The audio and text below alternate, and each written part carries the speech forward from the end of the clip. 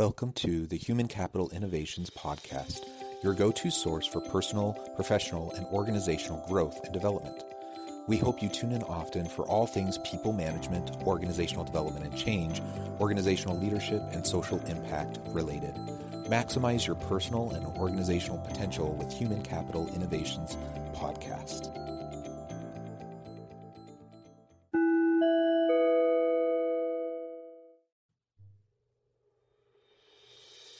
Welcome to the Human Capital Innovations Podcast. In this HCI podcast episode, I talk with Lane Kawaoka about the shifts in his career, starting in civil engineering and construction management, leaving the corporate grind, and ultimately getting into real estate and investment strategies to generate passive income streams.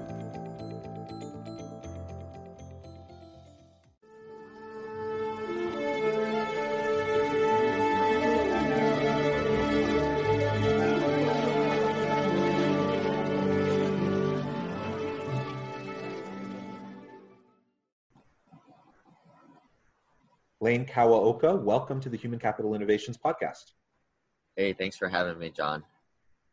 I'm really excited to have the chance to talk with you and for my listeners to have a little bit more experience listening to a leader, an entrepreneur who works in the arenas that you work. So I'm going to share in just a moment your bio so people have a little bit more of a sense for what you do.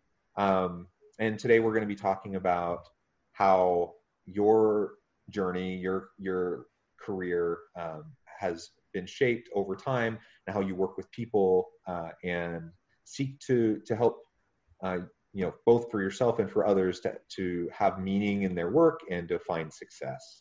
So that's really going to be the focus for today. Lane Kawaoka currently owns 3,500 plus units across the U.S. He lives in Hawaii and recently quit his day job as a professional engineer with an MS in civil engineering and construction management and BS in industrial engineering. Lane partners with investors who want to build their portfolio but are too busy to mess with tenants, toilets, and termites, as he puts it, by curating opportunities where his investors have personal access to him and know that Lane has personally put his money on the line too. Lane reverse engineers the wealth building strategies that the rich use to the middle class via the top 50 investing podcast, simplypassivecashflow.com. And Lane's mission is to help hardworking professionals out of the rat race, one free strategy call at a time. So again, welcome to the podcast, and anything else that you would like to add before we really dive on into the discussion today? Yeah, no, kind of start at the top. I like a lot of people was, kind of groomed to go to school, get a day job, and kind of follow what I call linear path. So that's what I did back in 2007. I graduated from the University of Washington with a bachelor's of industrial engineering, and I went to work for a large, I would say Fortune 500, Fortune 50 company as a construction supervisor, construction manager. And that was where, everybody has that first job that they don't like, right? But the reason why you don't like it is because you actually have to learn a lot of stuff, and it's hard, and they put you through the ringer. But that was my first job, was leading teams of union staff, working out in the fields, traveling workforce with guys 55, 60 years ages of older with 30 years of experience. So that was kind of how I was thrown into the fire my first go around. Yeah, awesome. And you really do have a unique kind of career trajectory and transition, civil engineering, construction management, and then into real estate, and your focus on trying to help others build wealth through some of your strategies. In our pre-interview preparation, you mentioned the story of how one of your team members died on the job, and how that was really one of the reasons that you ended up leaving corporate America. Would you mind sharing a little bit more about that story and explaining, what impact that had on you and why that was such a jarring moment that caused you to kind of reassess everything and make a new direction in your career? Yeah, so my first and second year on the job, I got put on this to manage this one crew. We traveled around 5 different states throughout the whole year. We got to know each other pretty well. And even though I'm their boss, you kind of bond with these guys. These are the guys you kind of go to war with every day. It is a pretty dangerous job when you're working construction, especially out there where there's nobody else around, no cell phone signal, no nothing, out in the woods. And a few years later, I had changed roles, got to be more of a project manager, got my office job, got out of the field where I have to wake up at 5:30 every morning to drive to the job briefing site. And a company email came out. This is a 40,000 employee company. That individual who was part of my small crew had passed away because of a work accident. I guess what had happened, he was walking along, and then something hit this thing, and it hit him, and it was unfortunate. And the company it wasn't about the person. It was say, well, this particular rule was violated, which is like always be alert and attentive. And I'm like, what kind of BS is that, right? Somebody died and they're trying to make it as an example for the rules of some stupid thing about being alert and attentive. And that kind of leads into my other part of my story, where I started to buy rental properties throughout this time. At the time, I only had a few of them, but I quickly saw how each rental property brought me a few $1,000s of passive income every month, or a few $100s of passive income per property. And I wasn't there yet to replace my income, but the light was at the end of the tunnel. And this was all happening at the same time, where I realized how working in a large company, it's very dehumanizing, and you're just a number. And I saw this as my ticket outside of this world, and it kind of motivated me even more to kind of go after it. Yeah, I mean, I just can't even imagine what that would be like, to wake up to that news. It would certainly be jolting, but what would be even more jolting would be, like you described, that email that you got from corporate, basically trying to wash their hands of liability. That's how I interpret what you said. That they're trying to wash their hands of liability and push the blame of the accident onto the victim. And man, talk about insult to injury. You're the employees are in his team, and you're all dealing with this news of his loss, and then you have to kind of deal with that. I haven't dealt with anything like to that extreme in terms of like actual life and death, but I've seen those types of scenarios play out again and again and again in organizations. And despite whatever the best of intentions may have been from the company, the result is almost always the same. It's demoralizing. It diminishes trust. And everyone who's reading that email is simply saying, oh, I see how it is. If something bad happens, they're going to come after me. They're not going to have my back, and they're just going to find a way to scapegoat. And that doesn't create for healthy organizations. It doesn't result in healthy teams where people really truly will have their back. Instead, what it creates is an environment where everyone's trying to watch their own back and protect their own interests, and instead of really truly trying to collaborate and work together in meaningful ways. Right. So I mean, it depends like on who's listening, right? Like I think a lot of the younger guys, you're in the matrix, right? They're telling you, they're kind of brainwashing you that, yeah, your role is important. You're helping build this thing to help America or whatever. And then you start to realize, 5-10 years into your career, you become jaded like everybody else. I guess for me, that was just my moment of, the inevitable of, kind of realizing that, hey, I'm just a number here, and they don't really care. And my first few years I powered through because I thought I was unique and special, doing a special thing for this special company. But no, it was, it's just part of the big machine. Yeah, and that's really too bad. And it's such a loss to the organization, because then they lose good people like you who then go on to do innovative things and have great success, where they could have tapped into your potential. And instead of doing that, they created an environment where you felt disillusioned. It's the age old story, and we see it replicated over and over and over again. Some of that is just kind of the natural, like maybe I'm hitting my midlife crisis, or I'm just a little disillusioned with corporate America after my idealistic stage. I mean, some of that might be a little natural, but it's also evidence of kind of a culture of dysfunction in a lot of corporations that treat people like numbers instead of people as people. And one thing that I've learned over time is that the best possible outcome for organizations is when they're people-centric. That's people-centric both in terms of their employees, but also in terms of their customers. And when you're authentically motivated towards bettering the people around you, great things happen. Innovation happens within the organization. People are more motivated. Customers are more loyal. People do interesting, creative, empowering things, right? When that kind of an environment is in place. And when it's not in place, bad things happen. And you have dysfunction, and people leave because they're not happy.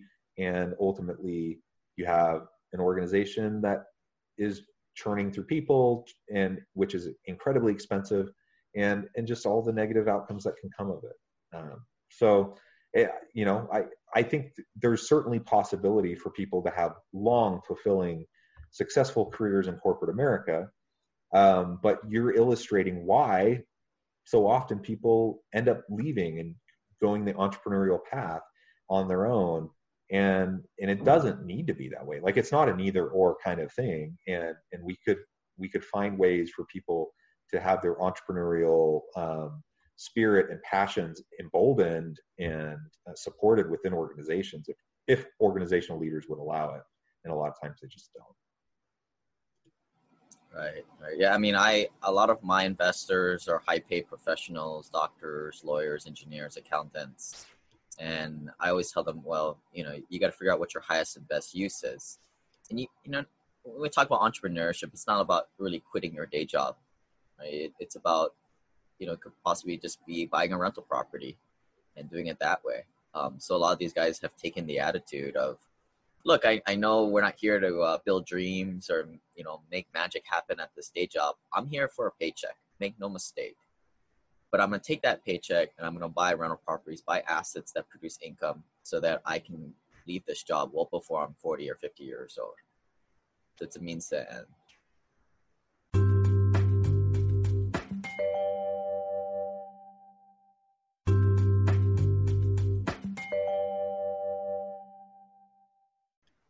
Yeah, and well, that's so interesting. So let's talk a little bit more about that and how you go about working with your clients to help them think through their wealth management strategies and help them to think about their life goals and mapping out what their current career looks like versus how they can do these entrepreneurial things, pursue their passion, or just create passive income. So could you tell us a little bit about your approach when you start meeting with a new client? Yeah. So, I mean, the first thing I do is trying to figure out, the three big resources are time, money, and knowledge, right? To real estate invest, you need money. If not, you got to go make money. You need money to invest. So most of my clients have good paying, they're high paid professionals. So they've got at least $20,000 to go buy $100,000 house. And that's really how I started. My first 5-7 years, I just bought a single family home one after another. And that was how I got my net worth up to a certain point, got to be more of a credit investor, but then started to invest in private placements and syndications. But, not to get too far ahead of ourselves, it all starts with buying a rental property. And that's how you learn. And that's kind of how you get into the whole mindset of, buying assets that produce more income for you. And, it's not a get rich quick thing, but after about 4 or 5 years of buying a few rental properties, you start to realize like, hey, I just created like a third paycheck for myself a year, and how I can, there's a path forward that's not going to take 20, 30 years, 40 years like the normal like wealth building dogma out there. And that's really why, you kind of mentioned it earlier, right? Companies, they try and figure out a way to motivate you to find your calling or your passion so that you're empowered to do something bigger for the company. But for me, the thing that really got me motivated was I just saw like people like my parents, they had doctors, they had a doctorate and a master's degree, yet they were stuck at this day job for 30, 40 years. They're very frugal with their money, yet they just put it into, Wall Street investments like mutual funds, and which have huge fees.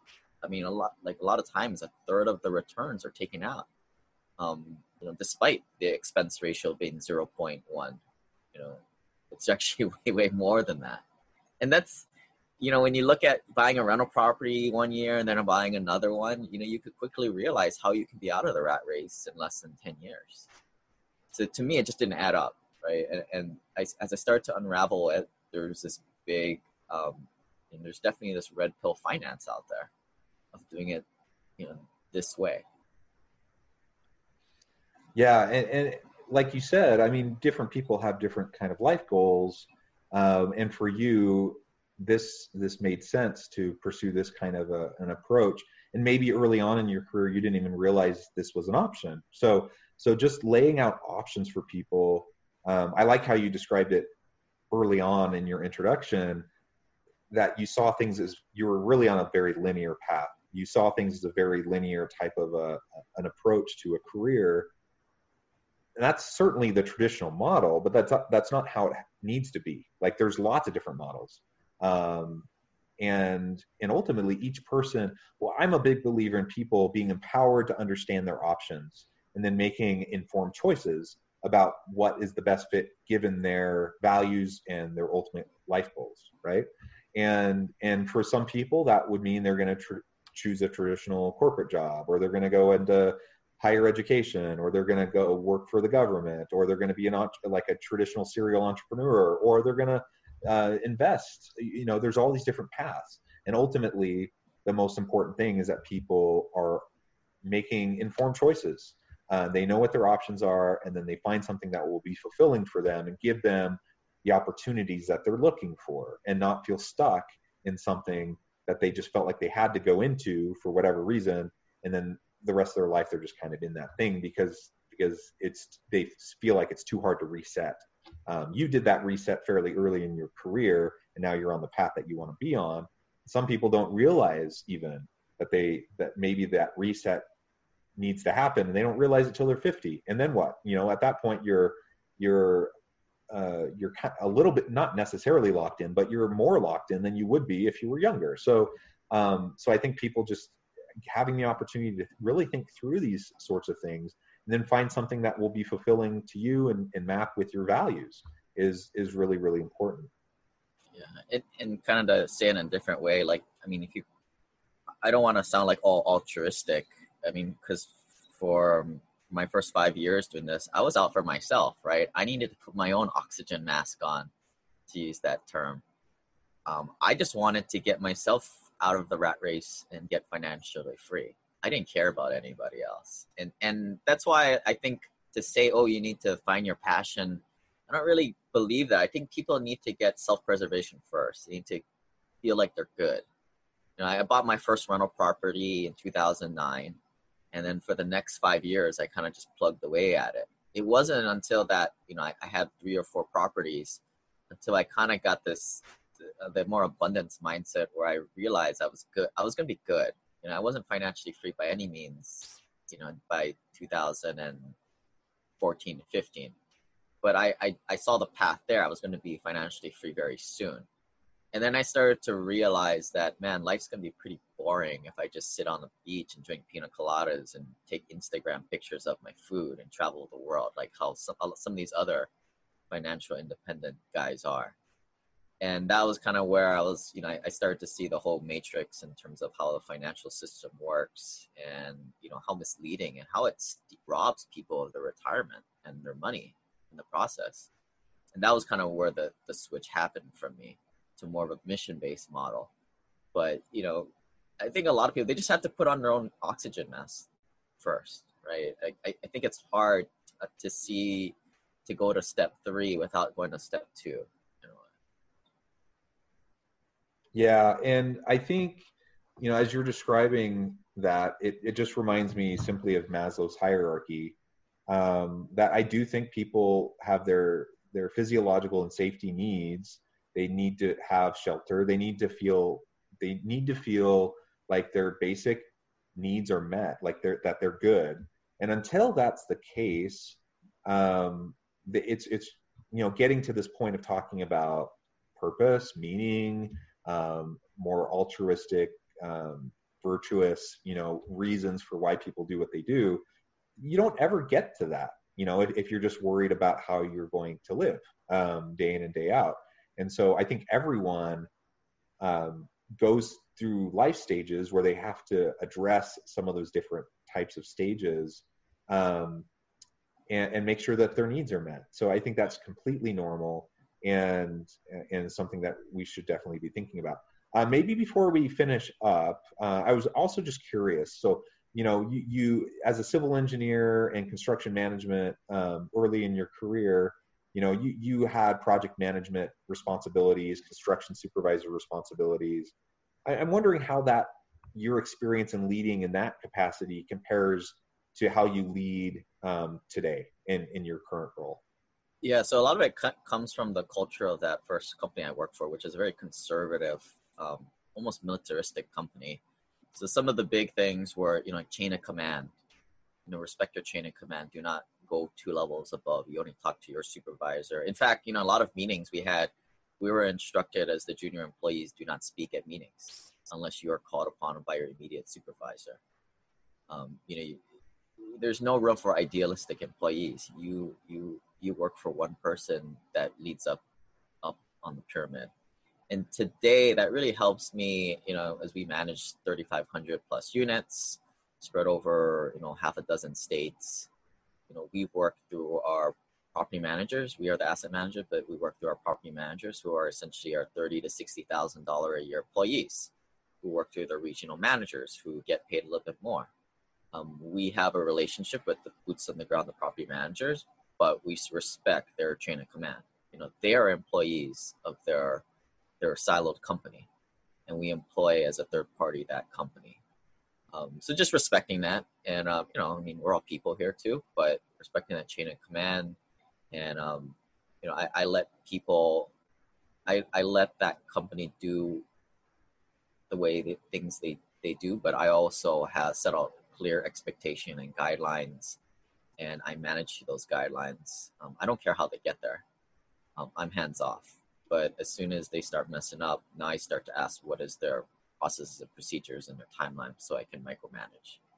So a lot of that came from, I didn't really have that kind of background. And for a lot of people saying, well, you think you wasted that time working for, those companies, you should have just done the real estate investing from the start. And as much as I joke around, yeah, that was a waste of time. As I think about it, there were a lot of lessons that came from the day job that I took in terms of leadership, and not only just their financial, the way they did their financials too, and held meetings and all type of stuff. Yeah. I think that's a really good just life lesson, that even when we have experiences in the past that perhaps, we're frustrated with, why did I spend my time doing this? Now I'm doing this. Every experience can inform us if we're willing to learn from it. The good, the bad, and the ugly, right? And so even though you found a better trajectory for you, you can recognize now that you did learn a lot from that experience. And a lot of that can inform what you're doing today. I like how you focused on, to the extent you're possible, you give autonomy. You provide those you work with to produce their outcomes. You don't really care how they do it as long as they do it, right? Outcome-based approaches to leading people, I think, is great, because you give them autonomy, you allow them to develop their own creativity in solving problems and their own approach. And ultimately, I don't care the XYZ, how they do the process, as long as the outcome is good. And if they have an interesting way of doing it, it's different than what I do, but it still has the same outcome, then that's great. And when that doesn't happen, then you can step in, you can coach, you can mentor, you can provide feedback, you can help them learn a more effective process, but you still don't have to have such tight control all the time, which actually is harder work for you. It's easier to help develop an environment where people can be self-governing and self-leading over their own work to the extent possible, and then you as a leader can step in and help where needed. So I think those are some really great insights. It's really been great talking to you. I'm wondering if before we close, if you can just provide the listeners with a briefly share how they can get in touch with you. How can they get connected and learn more about what you're doing and reach out to you? Yeah, so back in 2016, I started my podcast, Simple Passive Cash Flow, found on Google's and iTunes and all the Stitchers. And I just started journaling what I was doing in terms of real estate investing. In the beginning, I was buying these turnkey rentals that are all fixed up, rehabbed, and with a tenant in place. But since then, since the next 200 or so podcasts, the story has kind of changed. But I think investors like they hear the good and the bad and kind of the story on, how I've kind of evolved as an investor. And, that's what I recommend for any investor out or any employee, right? Like, you may never leave the day job, but if you can put away, $5, $10, $20,000 to go buy a rental property, and then that pays you more money to go buy the next one quicker, that's the way you're out of the rat race to financial freedom. So my email is Lane@Simple Passive Cash Flow, and check out the podcasts. And if you guys take a look, listen to the first 12 podcasts, totally willing to get on the phone and just kind of seeing how I can help out. Awesome. Well, I'm super happy with the types of stories and concepts we've discussed today, and I really would encourage listeners to reach out and to have a dialogue with you if this is something that seems to be of interest, both from the investment standpoint, but also just from a different kind of career path, life trajectory kind of standpoint, and thinking about leadership in different ways across different types of contexts, I think is also helpful. So thank you again, Lane. It was a pleasure talking with you, and I wish you and all my listeners to have a great week. Thanks, guys.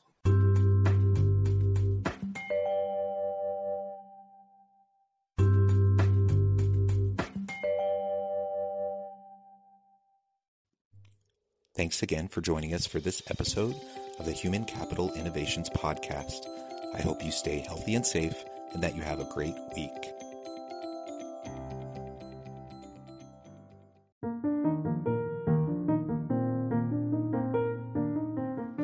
Check out our new weekly LinkedIn newsletter, Alchemizing Human Capital, exploring industry trends via original research and interviews with executives and thought leaders from across the globe.